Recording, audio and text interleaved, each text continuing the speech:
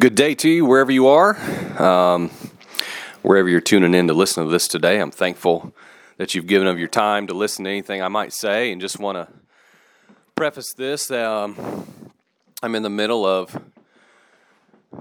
a sinus infection, which of course is horrible timing, but I've just not had time over the last week to record this final part of the series, and so I have an extra 30 minutes here at the house this morning.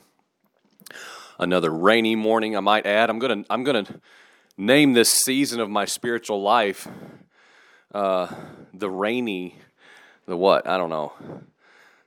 season. That doesn't sound cool enough now, does it? The rain year. I don't know. It seems like it's been going on that long. My goodness. I just wanted to bring all this around and kind of draw a circle around everything I've been covering in the series, What is Man? Reclaiming the original purpose of humanity on the earth. And just really bring it to an end. And really hope and faith that anyone who's followed along in these messages is really getting the heart behind it, which is just the challenge before us to reclaim what first Adam surrendered and what he abandoned. That's the cost of disobedience, right? That's the fruit of the carnal man, is surrendering what was given to him by God. And that's really the power of the gospel, right? The power of the gospel is not just salvation. The gospel isn't really the doctrine of regeneration. The gospel is like the message of Jesus, the message of what is the entrance is the death to self. The entrance into the gospel is salvation. It is the regeneration of a man entering into the Christ who is my lifestyle, in surrender and denial of one's own self-motivated living. And that's the entrance into the gospel, but the gospel is the kingdom that is here. Jesus told the listeners of the time, the multitudes, the disciples, the intimate followers, anyone who would listen, his message was the gospel. The gospel message was that the kingdom is here. The kingdom is moved to within you, friends, is what he was saying. Can you listen, you of little faith, you unbelieving generation? Is there anyone who has the faith to believe and follow in the pattern of Jesus and believe that the kingdom is here? It's right here. And it's right here because Jesus came and fulfilled everything to perfection for man to re-enter into the covenantal government of God. Right? He purchased that.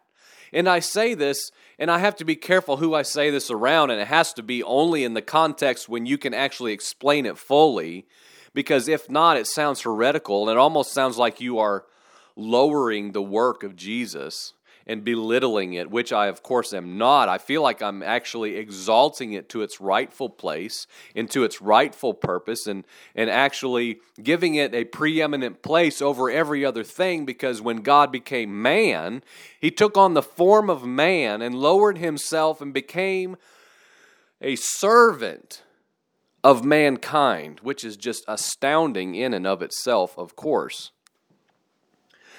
The work of Jesus was to accomplish a purpose, to purchase us, to redeem mankind, to open the door. He said what? I am the way, I am the truth, I am the life. Those three things are the pinnacle of the purpose of man. In the pattern of Jesus, to get into his way, in his truth, and thereby being given life, a renewed purpose now from death to life, as we talked about throughout this series, being moved from the domain of darkness into the kingdom of light, which Jesus said is here. It is right here. The kingdom of God is in you, those who were followers of the way, the truth, and the life. And just as true as it was then when he spoke that to his disciples, it is true to us today who choose in faith to believe and enter into that reality, which reclaims the original purpose of humanity on the earth, because Jesus came and reinstated for those who would choose to enter in. It is not a change of kingdom in the sense of he changed all of the functions of the government of the earth. No, the patterns of the world are the same. The patterns of the flesh man guided by fallen Lucifer, Satan, serpent, liar, deceiver, ruler of the air, are very much in place. They're very much active and guiding men upon the earth. So, again, we're talking about a transference of kingdom. A transference from the kingdom of the dominion of darkness, which lorded over us because we were men of flesh, given to our fleshly, sinful, rebellious tendencies as first Adam.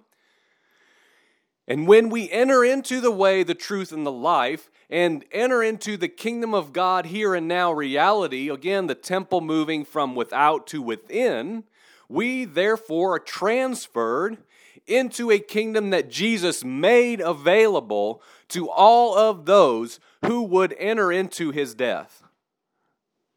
Join with his death. Have fellowship with his sufferings. Willingly give yourself to pursue and take in the sufferings of Jesus, which is the pattern of Christ. Avoidance, relief, rapture, all of these things that they mean by definition oppose Jesus. They are Antichrist, because you are seeking to be delivered and rescued and removed from the suffering. Jesus instated a pattern. He was the way. He was the firstborn of many brethren. He was a pattern to be followed. He was a forerunner who carved out a way through unto the kingdom. And only those who will put themselves into the pattern of Jesus Christ, in the Spirit of Christ, fueled by the Holy Spirit, who was sent to us as the greater promise, to empower men to walk as Jesus walked, these men will be ones who walk in the same manner as Jesus walked, not desiring relief. Look at Shadrach, Meshach, and Abednego. I think we talked about them in part 2. Did they desire relief and rescue? Daniel,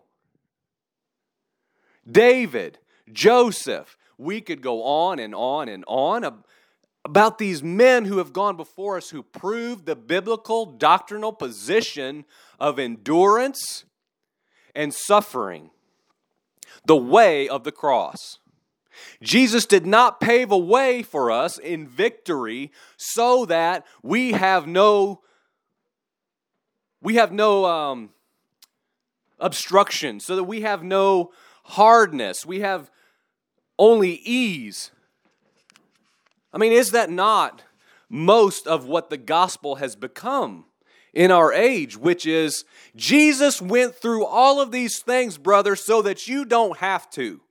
Jesus took on every disease and every sin and every shame and all of these things. He went through tribulations and trials, and he was persecuted and hated and spit upon so that you can just be victorious and have nothing to ever wrestle with, brother, because Jesus did it all. Jesus paid it all. Oh, yes, right? Yes, he paid it all, but he paid it all so that we can walk into his pattern, victorious in it. Stephen, can anyone walk up to Stephen, should we travel back in time, and say, oh, brother, you don't need to take this. You tell them who Jesus is. But you know what? That's what he did. He laid out the entire story of the word to these leaders who hated him, and when he spoke the truth, from beginning until that moment he was standing before them, they were seething with hatred and anger. And they came upon him, and they stoned him to death. And what did he do? He looked up, and he saw one standing to receive him. In the midst of the stoning and the persecution and the physical death brought on by those who said, we know God. Do we understand that? In whatever is seated in our innermost places, when we examine our hearts on what we believe and why, do we give ourselves to ask if we are prone to look at Jesus in any way, like a genie in a bottle, or some magic wand? Oh, no, brother. Joel, we would never, ever, no, we would never do such a thing. Oh, really? Then why in the world is Jesus promoted in my generation as the Jesus who fixes every single thing wrong with you so that you can be free? Don't struggle. Don't strive. Don't have difficulty. Don't have hard times. Be free. Jesus paid it all. You don't have to deal with that anymore. That's the message of the modern day gospel. You're in the kingdom. You're a son. You're an heir, brother. You shouldn't be, oh, that's the devil. That is the devil. It should not be so hard to be in the kingdom of God. That is the devil. He is after you. You better watch out. Really?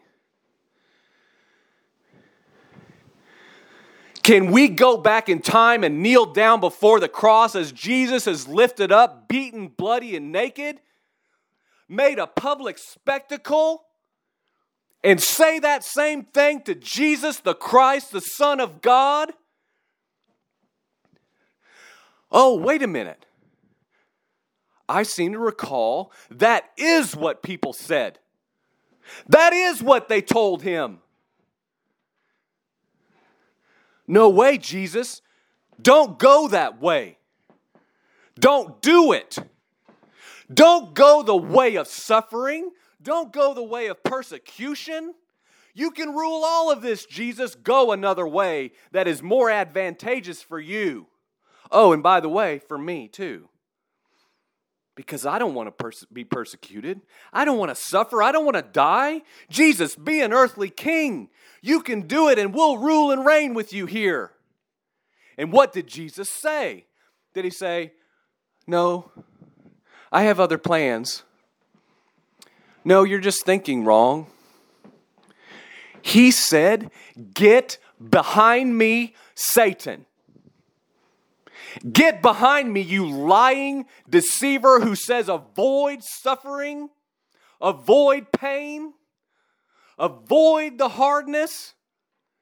You shut your mouth because you are a liar. And again, we are called into the pattern of the Christ. He was the firstborn of many brethren who didn't purchase land for us to just come and build castles on because he's the owner and we're here to live it out. We are not heirs in that manner. Jesus did not purchase me so that I can have natural earthly blessing. That's ridiculous. And so I'm asking, how does that, okay, most people listening to this probably aren't rolling around in Bentleys with 30-inch wheels and gold trim. But what ways has that infiltrated our thinking? Promotions? Favor? Oh, favor. Oh, no. It's not just blessing because, it's just the favor of God.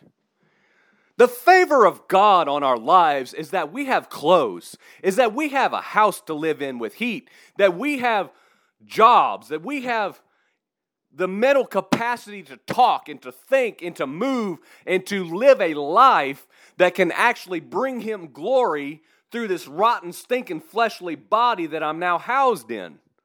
The favor of God is that I'm not burned up and cast to the wayside with the tares. The favor of God is on my life. I have a beautiful, awesome, healthy son. I have a wife who loves me and loves the Lord. I have brothers and sisters here and all of their children who are trying to endeavor to give their life to me and my family, to serve us and love us and come alongside us. That is the favor of God, but it is not played out in a natural sense of things I can attain and add to my life because God somehow owes me something because I'm His kingdom son and heir.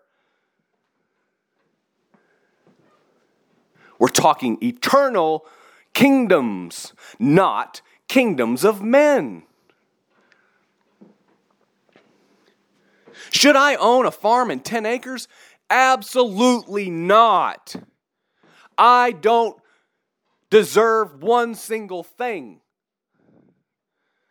But it's not what makes me. It's not, it's just the blessing of God, brother. I'm a godly man, so hey, why wouldn't God bless me? As if He owes me a grain of sand. I don't know why God is good. I don't know. There's no way to know why God pours out His goodness in the ways that He does. But we're talking about eternal kingdoms that cannot be seen through natural eyes, natural understanding.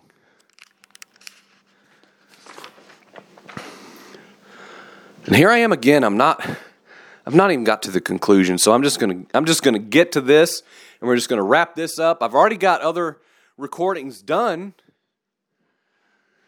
that I really want to put out there and kind of use it to add to this, because most everything has been filtered through these truths about my purpose. Again, not my purpose here, not my purpose with the people I'm with. Not my purpose as a husband or a father or a friend or a son or a brother, but my purpose that God formed man for. So again, just to kind of go back over, we looked at in the beginning who ruled and who reigned the earth. And we know, if you've been following along, God created man to have dominion. And man surrendered that. And we know that the world is under the influence of the power of the air, so we have to train ourselves to think accordingly. We have to realize that that's the in but not of reality, is that I have to realize I am operating in a world, I am operating in a fallen world. My physical body is upon a fallen earth. That is my habitation in the natural. That's why it matters when we start to give ourselves to put on the mind of Christ, which takes us, as it did Jesus, outside of the patterns of the world, although still within the world, within, upon the earth. That the government of the world, the government and patterns of men, the kingdoms of men patterns that are so prevalent in Christian culture, and I will say again because it begs mentioning over and over and over, Christian culture, evangelical culture, is fascinated with the factions and divisions of the patterns of the kingdoms of the world. The devil has he doesn't have a foothold, brother. He has his whole body holding on tightly to the divisions of the kingdoms of men. And if he can keep the predominant church so captivated by political parties and denominations, and that's all their brain goes to in every single thing, we're wrestling against one another. As I mentioned in part 2, I believe. There's no wrestling with the principalities and powers because all we're doing is wrestling flesh and blood. Well, now it may be branded, no, brother, this is about darkness and light. The Democratic Party is the darkness, it's the Antichrist, and, we're, in the name of Jesus, we're taking it down. Hogwash. It's divisions and factions and men hating their own brother. Men created in the image of God, hating men created in the image of God. Again, as I said, it is the fulfillment of the prophecy of the Scriptures of saying we will in fact do that, and it will in fact affect and lead astray even the elect of God. Right in front of our eyes. Romans 5:19, I'm just kind of reviewing some pages. For as by first Adam's disobedience many were made sinners, so the obedience of last Adam Jesus shall many be made righteous. Restoration, again, that's what Jesus came. He reinstated the ability for man to go to God as Adam and Eve did pre-fall and walk intimately before God without shame. Because their identity is in the Son of God, the offspring of God, the seed of God, no longer fathered by Adam after the fall, no longer his seed and his offspring, because we have been regenerated and now have become kingdom men.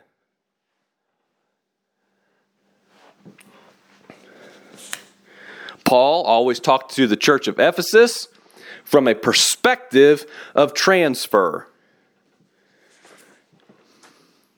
Put on the full armor of God. Why? Because of these things. Because of the realities that Paul saw for what they were and taught the churches that he wrote to and that he visited. We looked at a bunch of scriptures. Luke chapter 4. Jesus was led around the wilderness for 40 days. He, of course, was tempted. Satan came before him and found him weak in his flesh. And surely was convinced, this is my time. This is it. I've got him. He's weak. He's vulnerable. But Jesus, not being guided by his flesh, stated to Satan the truth, the greater truth of the eternal purpose of why he came. And therefore, because of that perspective that is now available for us in him, Jesus was not tempted to the point of biting into that was offered to him to raise himself up and possess something temporal, although immediate. In the denial of that, Jesus gave us that pattern of what? Submit to God, therefore. Submit to God. Resist the devil and he will flee from you. The simple command, if we do these things as Jesus demonstrated, the devil has to flee. It is foolproof promise of Scripture. If we submit to God, resist the devil, he has to flee. It is a biblical truth. Not wishful thinking if we just squint our eyes hard enough and surely, no, devil, leave me alone. No, brother. Follow the patterns of Scripture. Let's see how it goes for us. We talked about the power of the word of the testimony that we saw in Revelation. The blood of the Lamb, the word of their testimony. They did not love their life even when they were faced with death. The pattern of Jesus. Earthly reign was too small for Jesus. And see, we've got to, I could talk for another 4 hours about that alone. The bait of earthly kingdom of men jurisdiction and the pursuit of that Luciferian idea that we can be somebody. Hey, you make sure that they know you're better than them. You put them in their place. You make sure they know their place. Exalt yourself because you should. You're an heir and a son of God. We have to be so careful with that. If Jesus himself did not walk in such a manner but laid his life down as a servant unto death and let those people who betrayed him and hated him, Jesus said, God, forgive them. They have no idea what they're doing. And if we don't adopt that, we ourselves will not walk in the manner as he walked.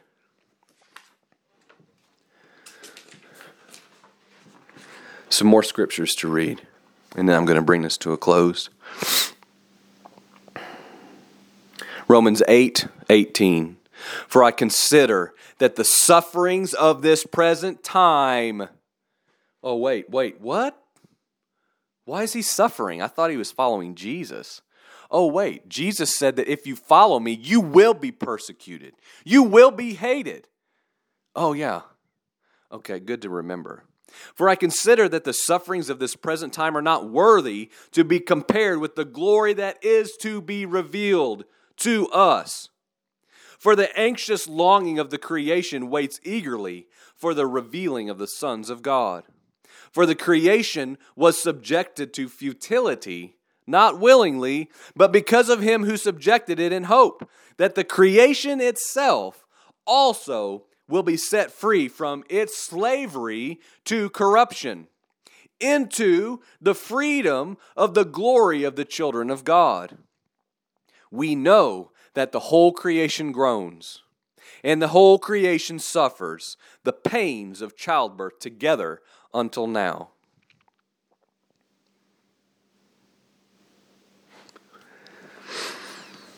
I'm not going to go into all of it. I looked at some stuff about Job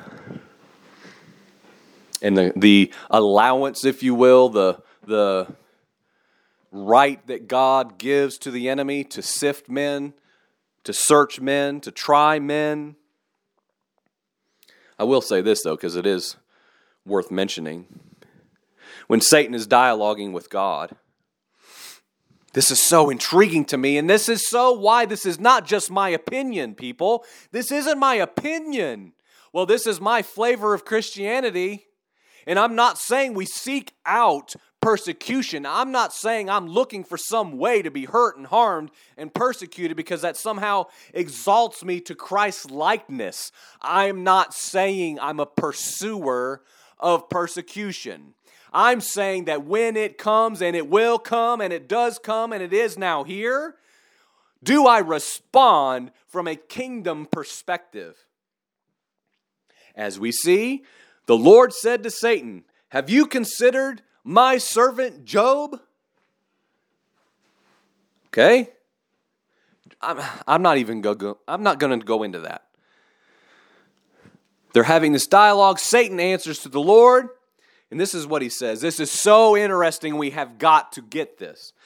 Satan himself says, skin for skin, exclamation point. Yes, all that a man has, he will give for his life. Satan knows that, brother. He knows that is our tendency. He knows that is the fruit of the seed of first Adam. He knows that. How many times in my life have I confirmed that to be true?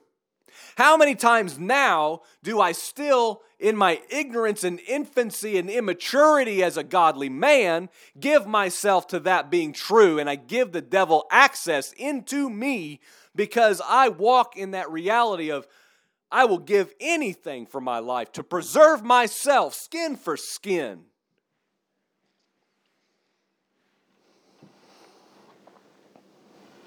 And then we know God tells him the parameters, spare his life.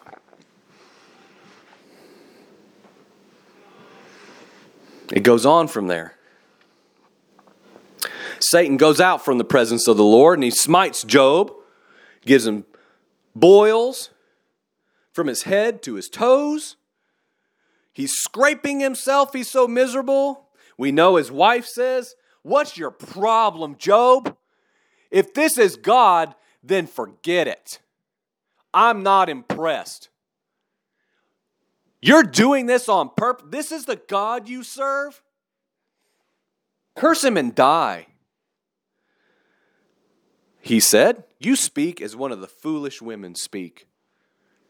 Shall we indeed accept good from God and not accept adversity?" And in all of that stuff Job endured, he did not sin with his mouth. His lips did not speak blaspheming things unto God in the hardships of what he was enduring. Because he knew, I assume he knew, as the faith of Abraham, like he knew God had the final say. This makes no sense. I'm miserable. This doesn't even seem right. Why in the world? But I am going to accept it as from God, because I know my God.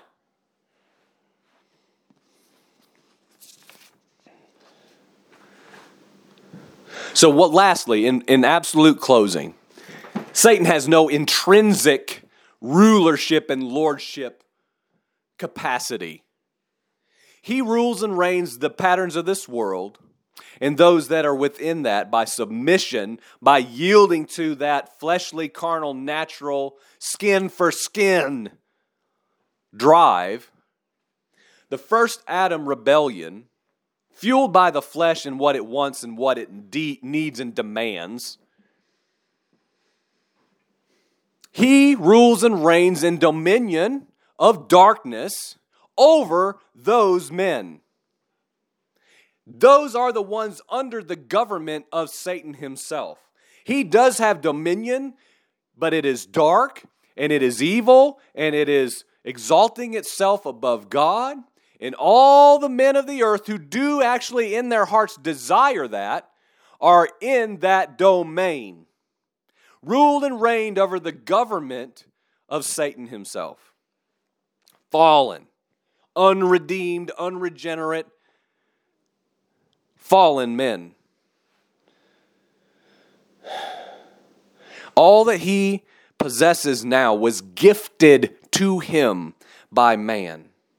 And I'm saying it's time for us to rightfully take back what was handed over to him.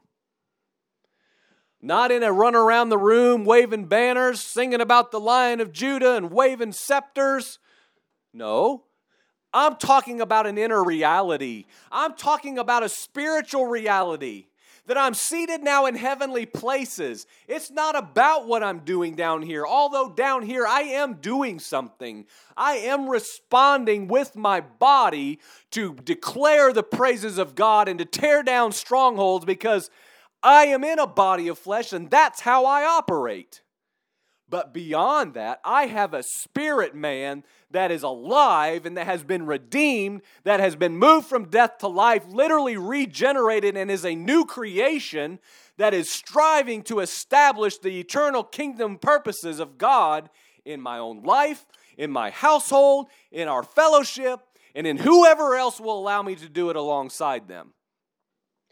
All for demonstrating the awesome glory of God on the earth through men, plural, the corporate reality church that we looked at back in part 3 or 4 about the manifold wisdom of God coming to the earth that all of creation is waiting for, ushered in through the capital C corporate church on the earth, reinstating the purpose of all humanity created all the way back eons ago in the heart of God through dust and dirt, that God himself breathed the Ruach breath of God into a physical being, and he stands up and he inhales, and the glory of God is manifest on the earth. Only when we walk as a spiritual man With the mind of Christ activated in us, can we rightly see the order and dominion of God that He Himself has bestowed upon His seed, upon His offspring, upon the many brethren who were created and formed and fashioned again in God Himself through the Son, Jesus the Christ. So that, my friends, is the call, and that is what is man.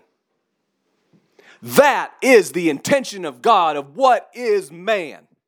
That is our reclaiming the original purpose of humanity on the earth to declare the awesome glory of God in flesh and bone men. The one-man reality of brothers dwelling in unity together, submitting themselves in the patterns of Christ to one another, and allowing the head, the awesome, beautiful, radiant, glorified, crowned head, Jesus the Christ, to transfer everything from Himself down to His members to execute His kingdom once more on the earth. And that's all I have to say. Amen.